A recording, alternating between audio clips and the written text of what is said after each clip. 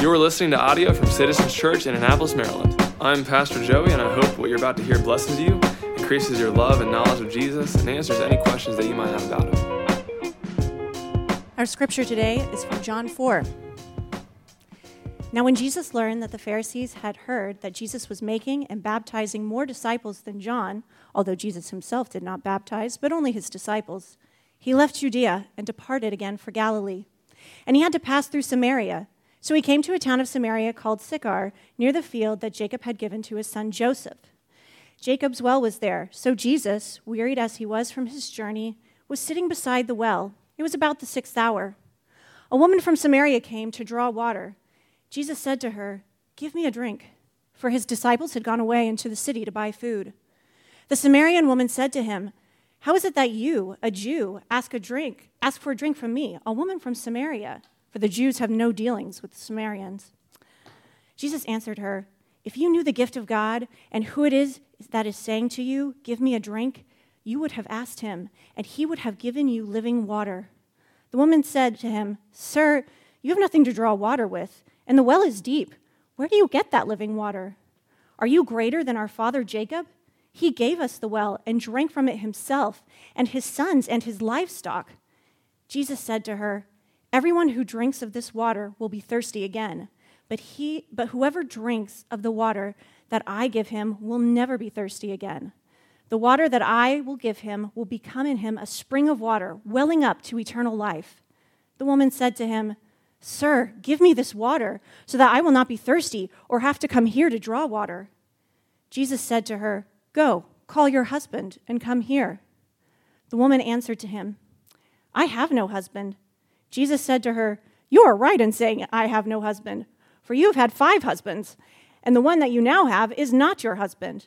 What you have said is true." The woman said to him, "Sir, I perceive that you are a prophet. Our fathers worshipped on this mountain, but you say that in Jerusalem is the place where people ought to worship." Jesus said to her, "Woman, believe me, the hour is coming when neither on this mountain nor in Jerusalem will you worship the Father. You worship what you do not know. We worship what we know, for salvation is from the Jews. But the hour is coming, and is now here, when true worshipers will worship the Father in spirit and truth, for the Father is seeking such people to worship him. God is spirit, and those who worship him must worship in spirit and truth."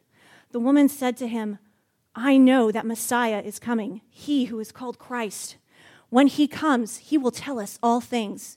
Jesus said to her, "I who speak to you am he." Thank you. Good morning, everybody. Turn to John chapter 4 if you haven't yet. That's where we're going to be at this morning. In all my time in ministry over the last 10 years or so, I've come to one conclusion that might be unpopular or disputed, but I think it's true, and it's this: everybody needs counseling. And here's why. Because all of us have emotions. Emotions are from God. They're not a bad thing at all, but emotions usually dominate our life. Emotions usually determine how we live, what we do. Here's the thing about emotions. Emotions do not tell us what is true. Sometimes they do, but most of the time they don't. Emotions don't tell us what is true, but they do certainly tell us what we believe. And often, we're believing lies. And we're living according to lies. We believe lies about ourselves for so long that we operate out of those lives. And for it, we experience self-destruction and we hurt other people. And this is why I'm saying therapy is not always a bad idea. Counseling is not always a bad idea because we are all beings with emotions who are believing lies and are experiencing the consequences of it. And today in this passage, I love this passage, by the way, because Jesus is kind of giving a therapy session, a counseling session here with this woman who has been living in lies and believing lies for a very long time. And just as the therapy session he's having with her, and he's inviting us into it, to read this, lay our lives against it, analyze it, and see how we can benefit from it. And so we're going to be taught today how to break this cycle of shame, how to break this cycle of believing lies. And we're going to be shown this in three ways as we move through the story. And really, we're going to show what God does to break this and how we can partner with him in it. We're going to see that 1, God pursues. 2, God confronts. 3, God heals. And when we recognize this pattern and partner with God in this pattern, we experience restoration. We experience healing from that shame, from those lies, from that self-destruction, from those patterns that are eating us alive. God pursues, he confronts, he heals. That's what we're going to see today. And this pattern that God does invites us into fullness of life in him. And that's what he wills for us and wants for us. So before we go ahead and analyze this together, let's bow our heads and ask the Lord to teach us and be with us right now. Father, we want to be in the center of your will. We want to have the fullness of life in your Son that you have willed for us, that you have invited us into, that you desire for us. So, Father, I pray today that we would have the courage to see in our lives where we are holding on to lies, where we're not addressing shame, sin, secret in our lives, letting those things dominate us. God, give us the courage to acknowledge these things, to hand them over to you, allow you to have your way with them and to have your way with us so that we might experience the confirmation, the transformation into the image of your Son that you want for us. Because, Father, when we look at Jesus, he is the most fulfilled, the most happy, the most selfless, the most intimately walking with you human being that there ever was. And we want to be more like Christ. We want to think how he thinks. We want to desire what he desires. We want to live like he lives, suffer like he suffered, die like he died, majestically, and experience his resurrection. And so, Father, be with us now. Help us, teach us, give us eyes to see your truth today. In your name we pray, amen. So, how to experience this restoration, this healing, this detachment from lies. First, God pursues. Look at me with me in verses 3-4, where it says that Jesus left Judea. He departed again for Galilee. He had to pass through Samaria. Now, the interesting thing here is he didn't have to pass through Samaria. There are many routes a Jew would take to avoid Samaria. There are many routes someone could take from Judea to Galilee that wouldn't require you to pass through Samaria. So what you have to do here, and you come to the phrase that says he had to pass through Samaria, you don't read that as if he was obligated to do so, as if he had no other option. You read that as he was determined to pass through Samaria, to go through this region. Now, you have to know the backstory to see why this is so confounding and interesting and jaw-dropping. See, historically, after King Solomon reigned, the nation, the kingdom of Israel, was split up into two kingdoms. In the north, there was Israel with its capital Samaria. In the south, there was Judah with its capital Jerusalem. So there was this schism in this kingdom. And in the north, when Assyria from the north invaded Israel, what happened is some of the nationals there, the Jews there in the kingdom of Israel, in the northern kingdom, handed over their neighbors, turned over their neighbors to the Assyrians, remained there, and married the Assyrians who filled the vacuum. And this Jewish people became this mixed population of people, which were called the Samaritans. The Jews hated the Samaritans. They called them dogs.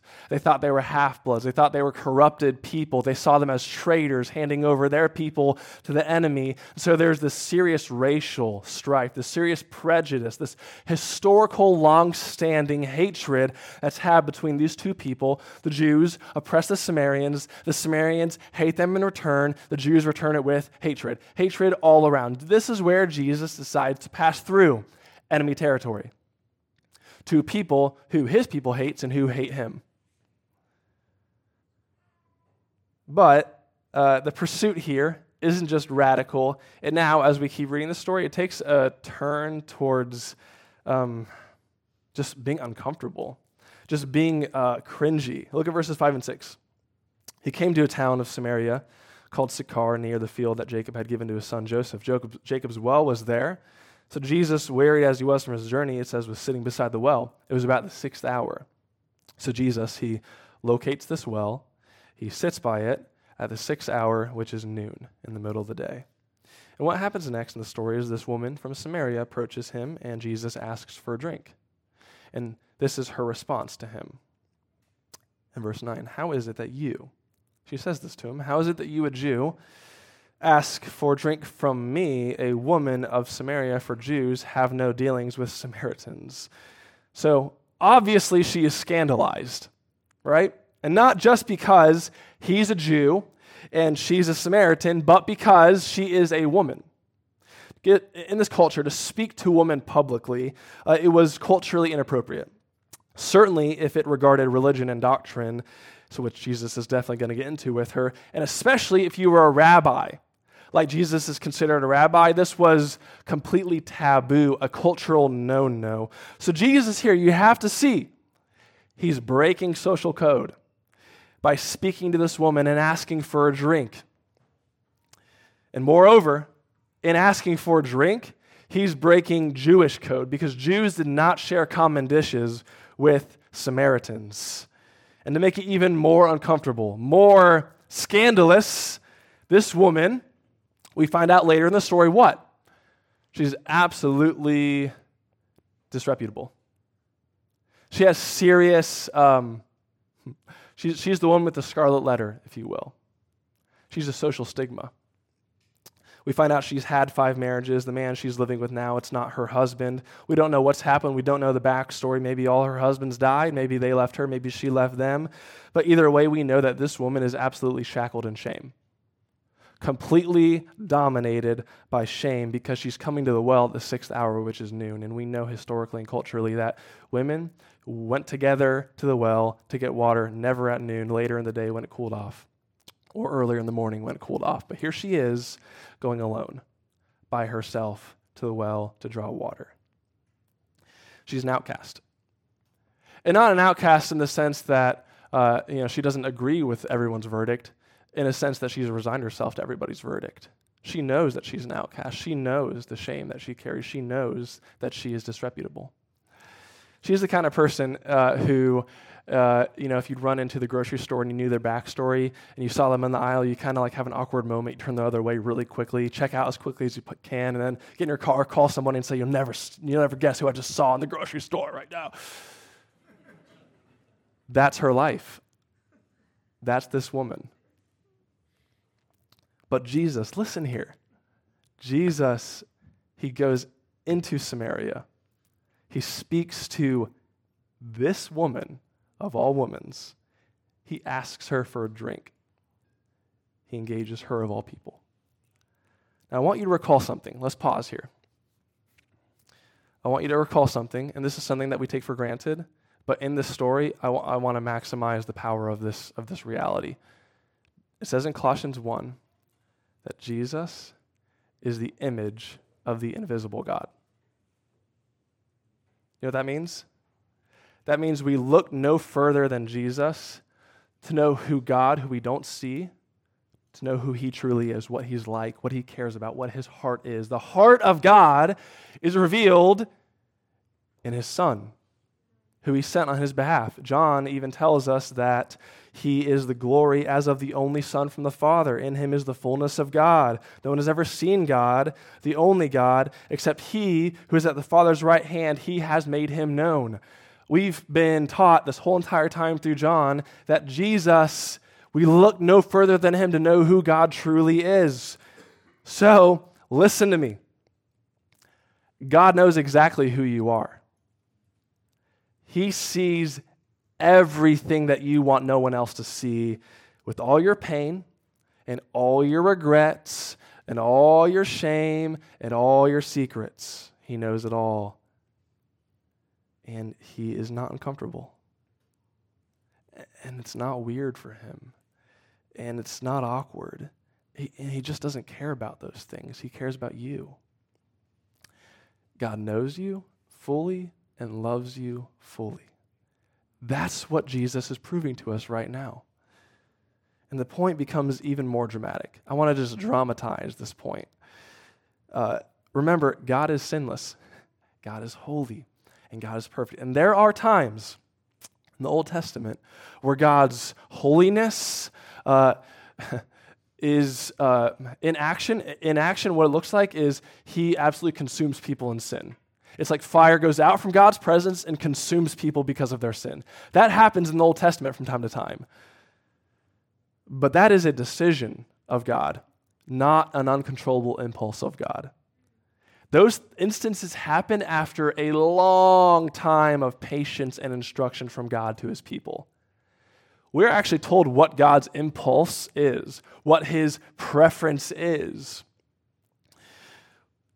His preference, John 3:17, Jesus did not come into the world to condemn it, but to save it. God prefers saving. God prefers kindness. God's favorite thing to do is show love. That's what he wears on his sleeve. That's what he's on the edge of his seat to do. The most quoted verse in the entire Old Testament, by the Old Testament itself, is from Exodus 34, where God shows who he truly is to Moses. And God says, I am, listen to this, slow to anger, but abounding in steadfast love and faithfulness. So truly, God, his favorite thing to do is to love, to show kindness, to give mercy and grace. I'm not saying that he doesn't have wrath and fierce anger. He absolutely does, but that's not an uncontrollable impulse, and that's not his first instinct. Love is. Now let me dramatize this even more. This well that Jesus is coming to, that this woman comes to, in this region that all this is taking place in, is a very historically important place in the story of God's people. At this well, it's called Jacob's well, isn't it? You know what happened at this well? This is where Rebekah was found for Isaac. This is where Jacob met Rachel. This is where Moses met Zipporah. So all of these famous, important marriages and pledges and promises were made at this well. And she might not realize what's happening as this conversation is unfolding, but we're certainly supposed to realize what's happening. And it's this, that Jesus is stepping into this pattern that this well seems to be creating. And he's saying something by talking to this woman, which is this. And I don't mean this literally, of course, we just mean this in a poetic way. He's saying to this woman, I'm going to be the husband you never had. I'm going to be the love that you've never had. All those marriages before that happened at this well, all those pledges and covenants and promises before at this well, I'm coming to make the greatest. I'm coming to fulfill them all. So Jesus, he comes to people with shame and baggage and regret, sin they've done, sin done against them. And he says, I'm here to pledge my heart to you. You are the kind of people I'm interested in. You are the kind of people I've come for. I want to be the husband, the love that you never had. This is God's heart. We look no further than Jesus to know who God truly is. God's heart is for damaged, wounded people. So everyone in here, don't let your feelings determine what is real, because your feelings will lie to you. Like I said before, emotions, they're from God, but they don't tell us what is true, but they do tell us what we believe. And when we live according to shame, and we live according to secrets, when we live according to regrets, we are living a lie. Because the true reality is what God says, and what God determines, and what God has dictated, which is this: I see you and love you. I know you and love you. I pursue you and I'm coming for you. So seeker, okay, if you're here and you're not a Christian, you're curious, maybe you've been invited by somebody, when you feel like your sin is too great for God to redeem, that's a lie that you are believing. Because what's being proven here? That God wants you. He wants you. He does. He's not going to give up just because there's some obstacles. He sees you completely and is ready to take you on. Now, believer here, okay, those of you who have crossed that threshold and trusted in Christ to be your righteousness, that is your identity. Jesus' perfection, Jesus' beauty and flawlessness, that is you now. And so truly, when shame fills you, when you look back at these memories that are self-loathing and condemning, that's not who you really are. You know that? That's not your true identity. Your true identity is what God has spoken in heaven over you, which is, this is my beloved Son in whom I am well pleased. That's who you really are. Now, I know this is really strange, everything I'm saying. I know that this might take some of you by surprise, but I just want you to think about this honestly and objectively. I don't know if you've thought about this, but every male character in the Old Testament is kind of a scummy person. Just think about the patriarchs, Abraham, Isaac, and Jacob. Liars. Cowards. Think about David. I know all of us who grew up in church, David's the man after God's own heart. That's true. That's what is assigned to him, associated with him. But David was not a good person. Like, he was an angry fool. And he was a violent man. And he was an adulterer and a murderer. He was not a good friend to people. Yet the man after God's own heart. Why is that?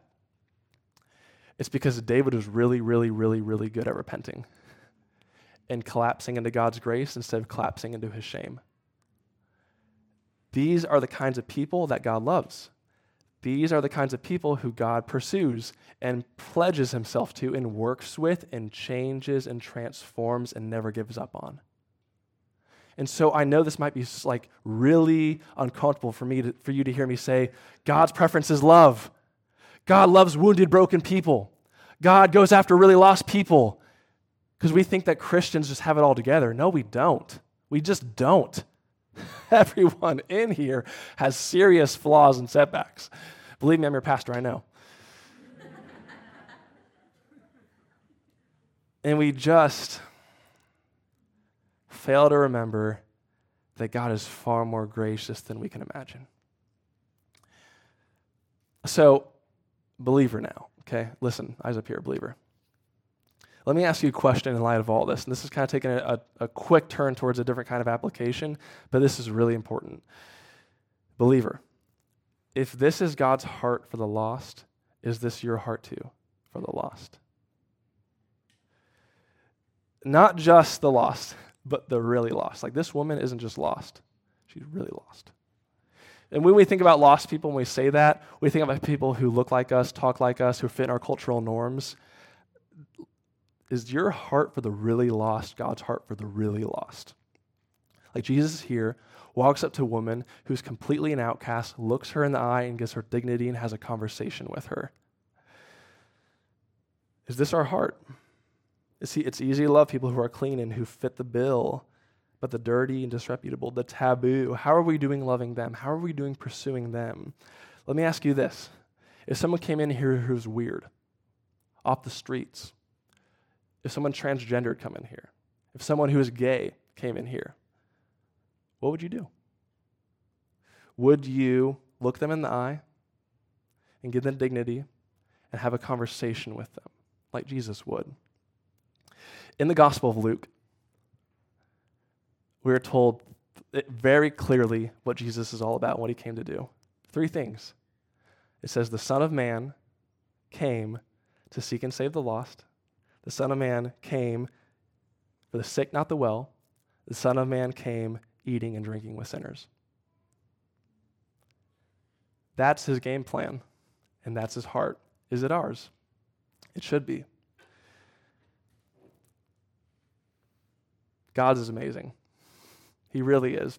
He pursues us. He pursues us to the dirtiest, unclean, shadowy, secretive places he pursues.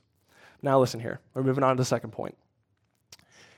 And I want to clarify something here. God does not only pursue, because I don't want to give you the impression that God is going to get behind our sin and just, yay, thumbs up, I love you. That's a nice idea, but it's not true, because that's not actually love. Love, when you truly love somebody, there's going to be confrontation, there's going to be challenge, there's going to be disagreement, because you don't want to enable that person into self-destruction.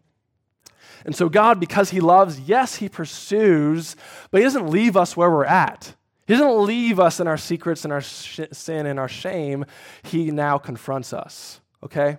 So this woman, she asked Jesus why he'd be even talking to her in the first place, and now he makes her an offer. He tells her something here in verses 10 through 14.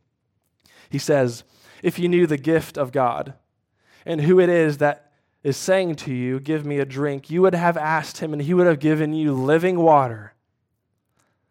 The woman said to him, sir, you have nothing to draw water with, and the well is deep. Where are you going to get that living water?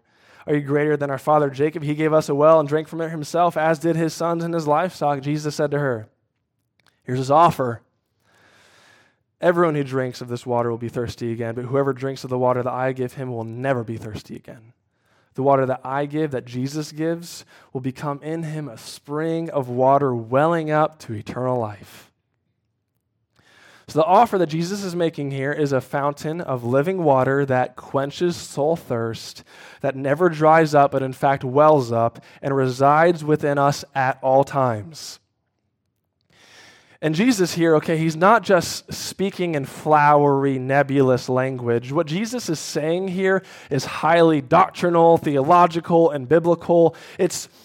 What he is saying here's language is dense with promise and anticipation.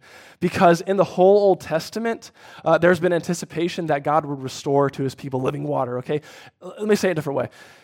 What Jesus is offering this woman is nothing less than a restoration to the Edenic life, to life within Eden. Remember in life in Eden, what was it like? We walked with God in the cool of the day. Unhindered relationship with God. That's what he's offering to this woman. And we know that because in the Garden of Eden, the garden was on top of a hill, and it had a stream of river running down from it. And then in the temple, which was built later in Jerusalem, it was purposefully built to be like an echo of Eden, but also a projection of our future hope that one day God will recreate Eden, bring us back to Eden. Well, guess what? In the temple, there's a stream of water running underneath it. And then the prophets, Zechariah and Ezekiel, they anticipate one day in the new temple that is to come, there's going to be living water flowing in it. And we read in our congregational reading this morning that God himself is the living water that we have rejected, but he still has a heart for us and wants to be with us. So when you synthesize all this together, what Jesus is saying is the reality of the Garden of Eden, God's presence with man, which was lost in the fall but anticipated to be restored, is offered here and now. God's presence not just with us, but within us, serving as a source of refreshment and healing all the time wherever we go. So because of the indwelling of the Holy Spirit, it's possible to have a relationship with God that finds its closest description as walking with God in the cool of the day in the garden. So she replies in verse 15, "Sir, give me this water so I will not be thirsty or have to come here to draw water." And this is too poetic to not be obvious. On the surface, she's saying, I'd love to not have to come here to the well anymore, but more honestly, more deeply, what she's saying and voicing is, I'd love for my soul thirst to be quenched and the shame I have to live with in coming to this well by myself to be removed. In other words, what we're seeing here is that the thing that is in the way of her experiencing this healing, restorative presence of God in her life is her sin and shame. That's what's blockading her receiving this offer and experiencing this restoration of life. And so Jesus responds to her in 16 through 18. And this is really weird, but it's purposeful. He says, "Go call your husband and come here." And the woman answered him, I have no husband. And Jesus said to her, "You are right in saying, I have no husband, for you have had 5 husbands. And the one you have now is not your husband. What you've said is true." Now here's my question. If Jesus knows this woman's situation, then why would he poke at it? Why would he bring up the most shameful part of this woman's life, right here, right now? It's because the only way for this woman to have living water welling up inside of her to eternal life is for her to allow Jesus to drill deep down into this area that is off limits so that it can become a reservoir where living water can well up and heal. Have you ever dug into the ground for a long time? Just dug a hole? When you dig and dig and dig and dig, eventually you hit subterranean water, don't you? and when you hit subterranean water, it pools up, right? Or when you're digging in a place where there's lots of moisture, when it rains, it becomes a pool. Jesus is drilling into the deep, hidden, secretive recesses of this woman's heart so she can have what she desires, to never be thirsty again, to never come to the well for water ever again. No more soul thirst, no more shackling shame. And so listen here, if you want real relationship with God, you have to entrust yourself to Him and let Him go where you want no one else to go. Your shame. That's what we're talking about here. There are dark parts of your heart, your secrets. Everyone in here has a level of shame to some degree, to some level, due to our sin or sin done against us. You have to let Jesus in there to experience healing and restoration. That dry, parched land of your heart, God wants to make it a fountain of living water that can serve as a source of healing and power for you. But it won't happen unless you let Jesus drill there. But we don't want to. We don't want to let Jesus drill there. We don't want to address those areas. So we do what this woman does. Listen here. Look. We deflect and we misdirect. That's what she does. Look, verse 19 and 20. Sir, I perceive that you are a prophet. You think? Our fathers worshipped on this mountain, but you say that in Jerusalem is the place where people ought to worship. What's she doing here? You see it? Here's what she's thinking. Oh, instead of dealing with that shame and pain, let me ask a theological question. Let me show him my doctrine, how much I know. Let me deflect attention away from the parts of me that are really, really unimpressive, that I don't even want to acknowledge, and let me direct his attention to the place where I'm impressive, where I'm strong and capable. Let me talk doctrine. Why do we do that? Why does she do this? Because if I don't have to deal with shame, and if I'm impressive, I can live in denial of this messed up, broken part of me. If I can emphasize this really good part of me, maybe God or others won't notice my weaknesses. Instead, maybe they'll just pay attention to where I'm good. See, misdirection and deflection permits us to justify not dealing with one deep, dark place in our hearts. I got 10 things I'm good at over here, 10 things I'm doing well over here, so I can justify not having to deal with that one single deep, dark place over here. So my good outweighs my bad. So I don't need to deal with this undercurrent of shame in me. All of us do this. I'm not going to ask, do you do this? We all do this. So let me ask a few questions right now. If that's true, okay, if it's not a big deal, if you're doing all this over here, you have this doctrine, you have how much you go to church, you have how much you're serving over here, you have all this impressive stuff over here, this one part over here that's less than impressive, that's painful, but you don't want to address it, no one needs to know about it, it's not a big deal, right? Well, then why are you angry all the time? Why are you working so hard to achieve? Why are you anxious and not sleeping? Why are you obsessed with perfectionism? Why are you proud and arrogant? Why are you extreme and critical? Why are you depressed and vegging on TV and social media and abusing substances? It's because, there's an answer, and here's what it is. If that shame isn't healed and treated, you'll operate out of it, even unconsciously and subconsciously. You are trying to put a Band-Aid on it by drowning it out, or outweighing it with something else. That's not healing. It's only distracting. Just imagine, instead of trying to drown out or outweigh that place of shame and darkness, imagine if it was healed. Imagine if you didn't need to live your life anymore with this part of yourself that's so sensitive that anytime anything comes near it and bumps against it, you have to act out, okay? Imagine if your life was no longer like that. This is why you need your whole heart, not just some of it or most of it, to be a fountain of living water. You'll never be as happy as you will only ever be as happy as the extent of your heart's surrender to Jesus. To put it biblically, let me just put this biblically. When you go to Genesis, it's said that God created the first human pair, and he says he blessed them. And he said, go be fruitful, multiply, and fill the earth. That right there can summarize your reason why you were created. To know God, to love God, to love others. To be blessed by God, and to be a blessing. To be in blessed relationship with God so profoundly that you overflow with that blessing to other people. He said, be blessed and go and subdue the world and have dominion over it. That is why we exist. You will never live in the blessedness of God and therefore be a blessing to anybody else if you're keeping God out of those places in your heart where you want nobody to go. Your blessedness will only ever have a very short ceiling.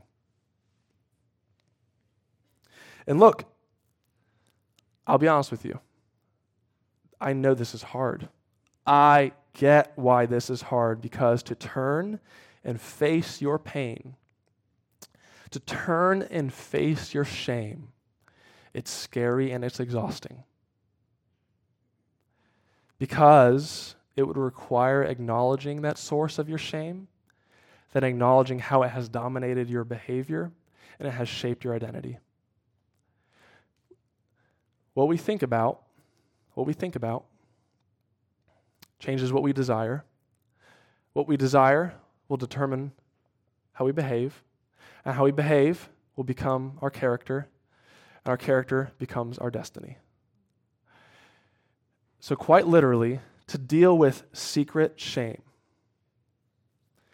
is to accept that you're going to have a complete undoing. That you likely will have to have a whole new identity and a whole new way of living and a whole new life, because you've been thinking in one way for so long that has changed your desires, that's become how you behave, that's become your character, that's become your destiny. To acknowledge your shame is going to unravel all of that. But Jesus is going to build it back up. But I know that's scary. I know that's exhausting. To fight shame is to accept that everything might change. If you were to heal shame and treat it, it means you would have to stop that behavior and lose that identity. It would be a massive overhaul of your life and your very self. You might lose yourself. But Jesus says, if you lose yourself, then you'll find it, right? If you lose your life, then and only then will you actually find it. In other words, if you turn and face your shame with Jesus, then by the indwelling Holy Spirit, he will transform that part of you from a self-loathing, condemning memory in your head to a memorial to his love and grace, which will always then serve as a reminder for you to reflect on, a power for you to draw from, a well to drink from. You get that?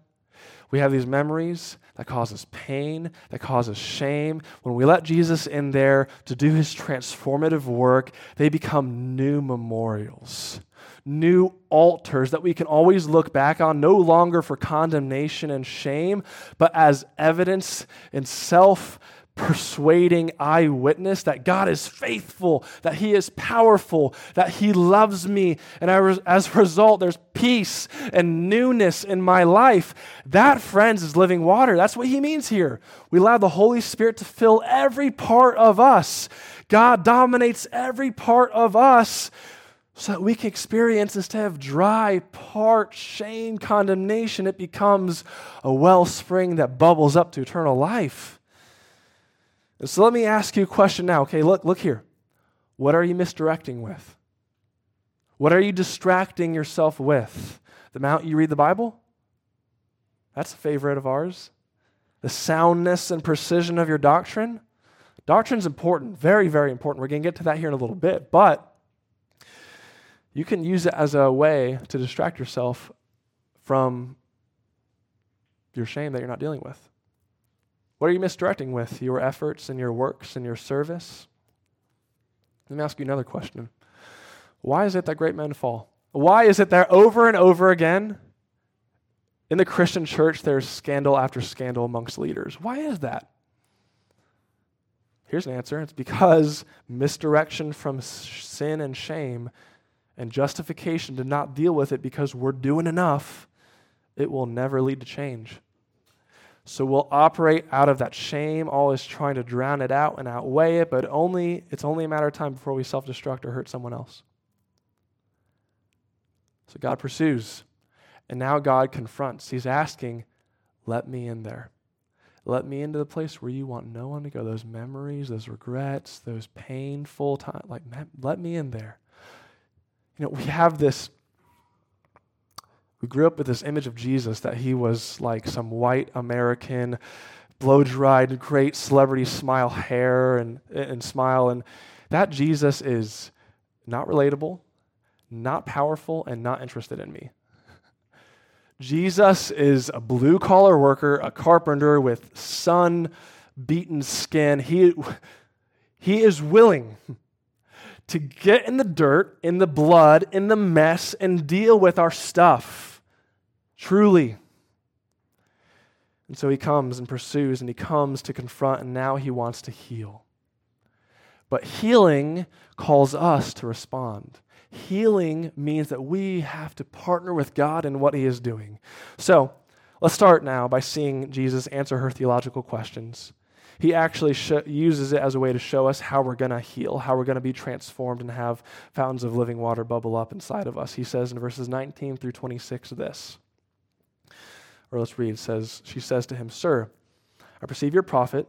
Our fathers worshipped on this mountain, but you say that in Jerusalem is the place where people ought to worship." And Jesus said to her, "Woman, believe me, the hour is coming." Listen here, the hour is coming when neither on this mountain nor in Jerusalem will you worship the Father. You worship what you do not know. We worship what we know, for salvation is from the Jews, but the hour is coming and is now here when the true worshipers will worship the Father in spirit and truth. For the Father is seeking such people to worship him. God is spirit, and those who worship him must worship in spirit and truth. And the woman said to him, "I know that Messiah is coming, he who is called Christ. When he comes, he will tell us all things." And Jesus says to her, "I who speak to you am he." So he answers her questions. He tells her that historically the Jews had it right. The place of worship is in Jerusalem where the temple was. But then Jesus says the hour where worship was at a fixed location is over. True worship will now take place inside the heart of every worshiper. The place of worship is no longer the temple, but our bodies. What the temple used to achieve, now the Spirit indwelling in us will achieve. The temple was the place of God's healing, restorative presence, but now our bodies will house God's healing, restorative presence. And notice she says to all this, okay, "I know that Messiah will tell us all things when he comes." Likely another misdirection, likely another distraction, but a hint of sincerity too, like before. She's intrigued. She desires what Jesus is explaining. She holds out because she's waiting for Messiah to bring the final explanation of all things. And Jesus says, "I who speak to you and am he." So for her, for us, the wait is over. She and we can trust Jesus' explanation because he is the Messiah. He is God's sent one. He is God's man. He is the one that we have been waiting for. And in Jesus' explanation, his trustworthy explanation, because he is the Christ, he actually gives us the pathway for healing. He gives us the practices that we must incorporate into our life to partner with God to cause living water to flow through our bodies. And he says twice in his explanation that we must worship God, what? In spirit and in truth. That's the pathway to healing. That's the practices that we need to incorporate into our life to experience restoration. So what does this mean? What does it mean to worship God in spirit and truth? Okay, let's talk about first, spirit. Jesus says that God is spirit. He says that there in that explanation. So he says, because God is spirit, we must worship in spirit. He also says what? That God is seeking such worshipers as these. So when we worship in spirit, that means we're responding to the God who is seeking us. God is spirit. He is seeking us. When we worship in spirit, we're responding to his probing. We're responding to his pursuit. So what it means when it says that God is spirit, it means that we have to relate and respond to God in the way that is appropriate to who he is and on his terms. God is not in a body. We don't interact with him like we do anyone else. Because God is spirit, we must worship in spirit, which means first and foremost that relationship with God takes place within us. In our spirit. The Bible elsewhere calls it our soul, our inner being, or our inner man. But worship of God fundamentally is at an internal, deeply personal, even emotive level. So it means this, okay? This is a shift in perspective. This means that relationship with God, before we do anything for God, we are with him. Before we do anything for God, we open ourselves up to him.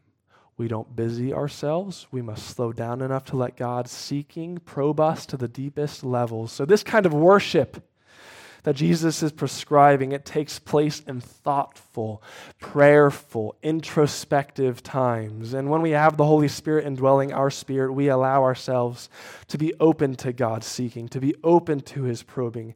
The Holy Spirit then invades our heart to the deepest levels.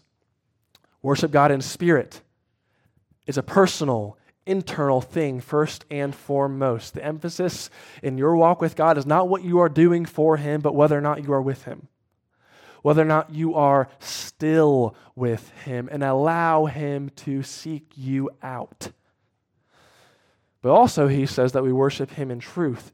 Jesus says truth is required, and this is really important because I don't want to confuse you or lead you astray.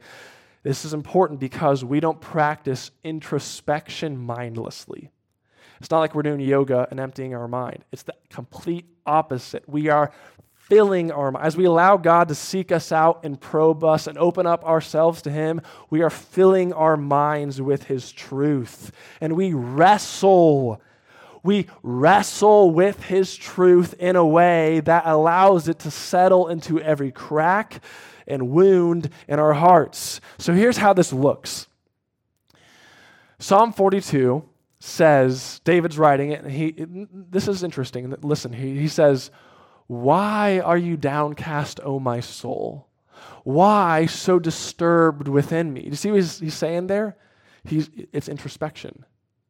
He's partnering with God and letting God seek out what's going on in the deep recesses of his heart. Why are you downcast, O my soul? Why angry? Why anxious? Why afraid? Why sad? And then he says this, "Soul, put your hope in the Lord," and then you will sing again. Notice what he's doing there?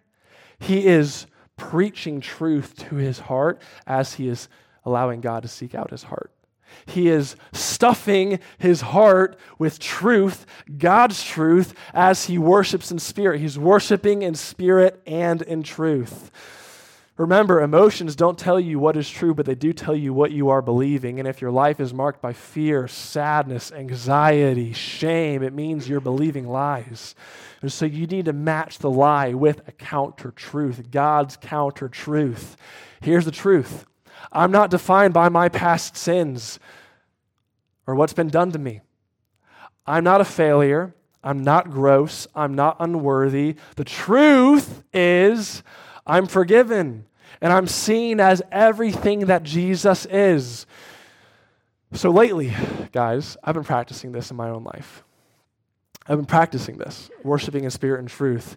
So when I find myself obsessing over a thought that's self-loathing and condemning, there's plenty of them. When I find myself just in my heart unsettled with anxiety or fear, I literally sit down and I write down what I'm feeling, anger and fear, and I try to pinpoint what the reason is, okay? What lie am I believing? Where am I putting false hope? Where am I trying to derive my sense of significance and love from? And then what I do after I do that is I write down what's God's counter-truth.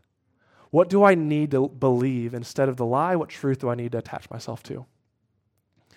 What I'm doing there is I'm worshiping God in spirit and truth. I'm letting the God who seek deeply as I let him in. And then I let him chip away at that lie that has dammed up the fountain of the Holy Spirit.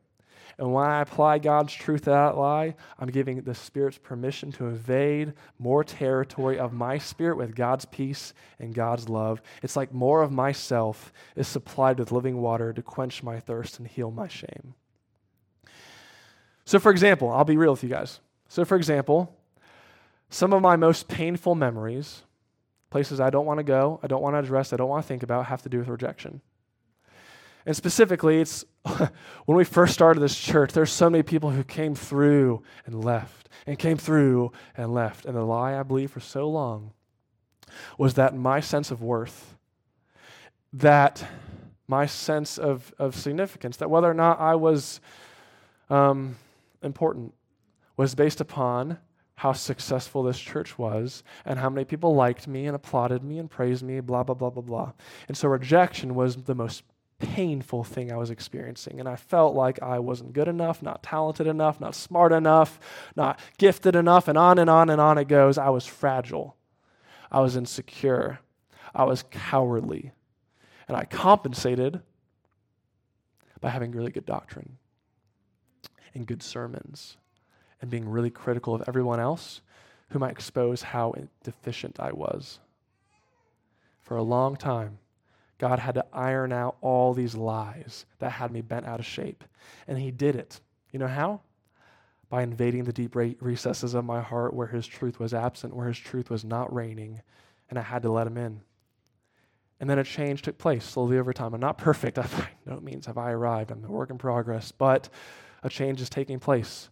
I've stopped defining myself by my insecurities and failures and my thoughts and in my memories, and I have begun to let God's truth, his love for me, Jesus' perfection given to me, I let that now define me.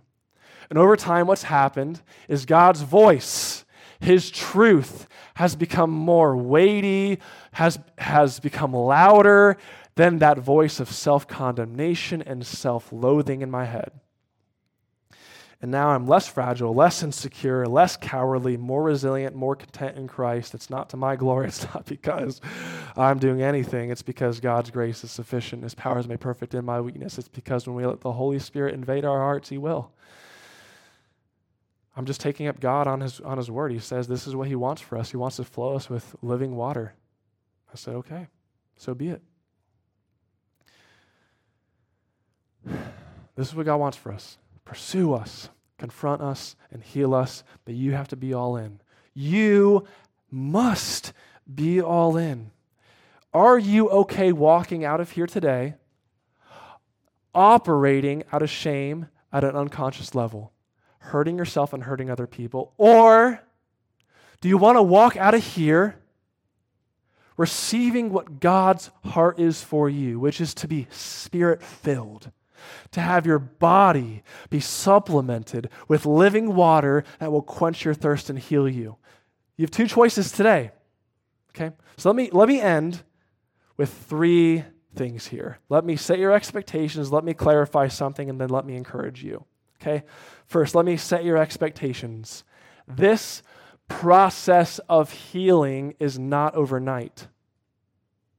If you want to have shame no longer control your life, it's not going to take one day, it's not going to take 1 week, it's going to be practices over a lifetime. And you'll be, if you're looking for instant results, which is what our culture is, we love instant results. And if we don't get instant results, we move on. You have to fight against that cultural current. You won't be happy with where you're at in 5 months. You'll be shocked at what happens in 5 years, though. So let me set your expectations. If you want restoration, transformation to happen, you have to commit to a new way of living, a new way of walking with the Lord. It's not going to be check the box, let's move on and get with life. It's going to be this is life now. Being still with him, letting him in, practicing introspection with his truth without distraction. It's a new way of living. So those are your expectations now, okay? It's not going to be instant results. That won't work. Let me think about the parable of the sower. The first 3 soils that the seed of the word drops into, they don't work because we want instant results. But you know the seed that works, that produces a 30, 60, 100-fold harvest? What soil is that? It's the soil where the seed penetrates deeply, takes root slowly, gets nourished and healthy, then it produces a great harvest. That has to be your standard. Otherwise, this isn't going to work. So in the meantime, don't let your emotions dictate how things go. Don't believe the emotions. Emotions won't always tell you what is true. Secondly, let me clarify something. If you're here and you're not a believer, you're not someone who's trusted in Christ to be their Savior, if you have not acknowledged before Him that the way that you are living, trusting in yourself and hoping in other people, sets you at odds with God, that you are underneath His wrath and His judgment because you have refused Him and because you have taken part in things that are hurting yourself and others, if you have not made that decision to trust in Christ as your Savior for your forgiveness, then this is an offer for you, but it's not a possibility for you. Because you are cut off from the Holy Spirit. You're cut off from reconciliation with God. You are alienated from Him right now. And what you need to do, your first step to get in on this healing, is to repent of your sin and your self-trust and turn to Jesus and fall into His grace and His forgiveness that He's offering to you. He has died to make atonement for your sin. He has been resurrected to show you that it's not a lie. It's really, really true, and you can bank your life on it. So I just want to clarify, if you're here, this all sounds good, but you have to be a Christian.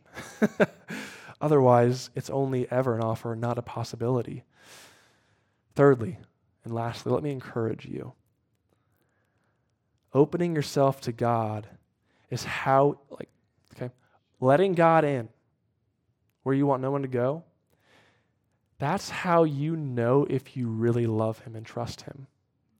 Because you're offering something incredibly personal and precious and delicate. And so offering God yourself, fully and totally, letting Him in, holding nothing back, it's an act of faith. You're saying to Jesus, you have shown me up to this point enough of who you are, a sufficient amount of evidence for who you are, for me to release control of my life, for me to acknowledge this place I don't want to acknowledge, and let you take over from there.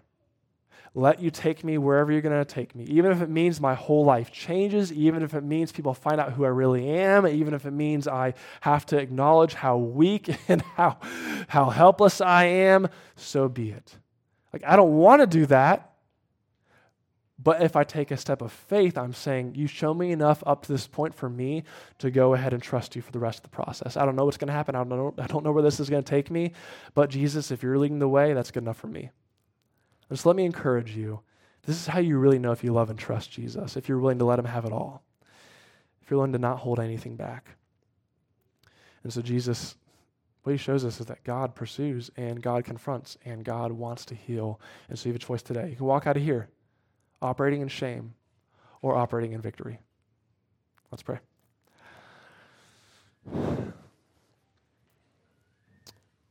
Our Father,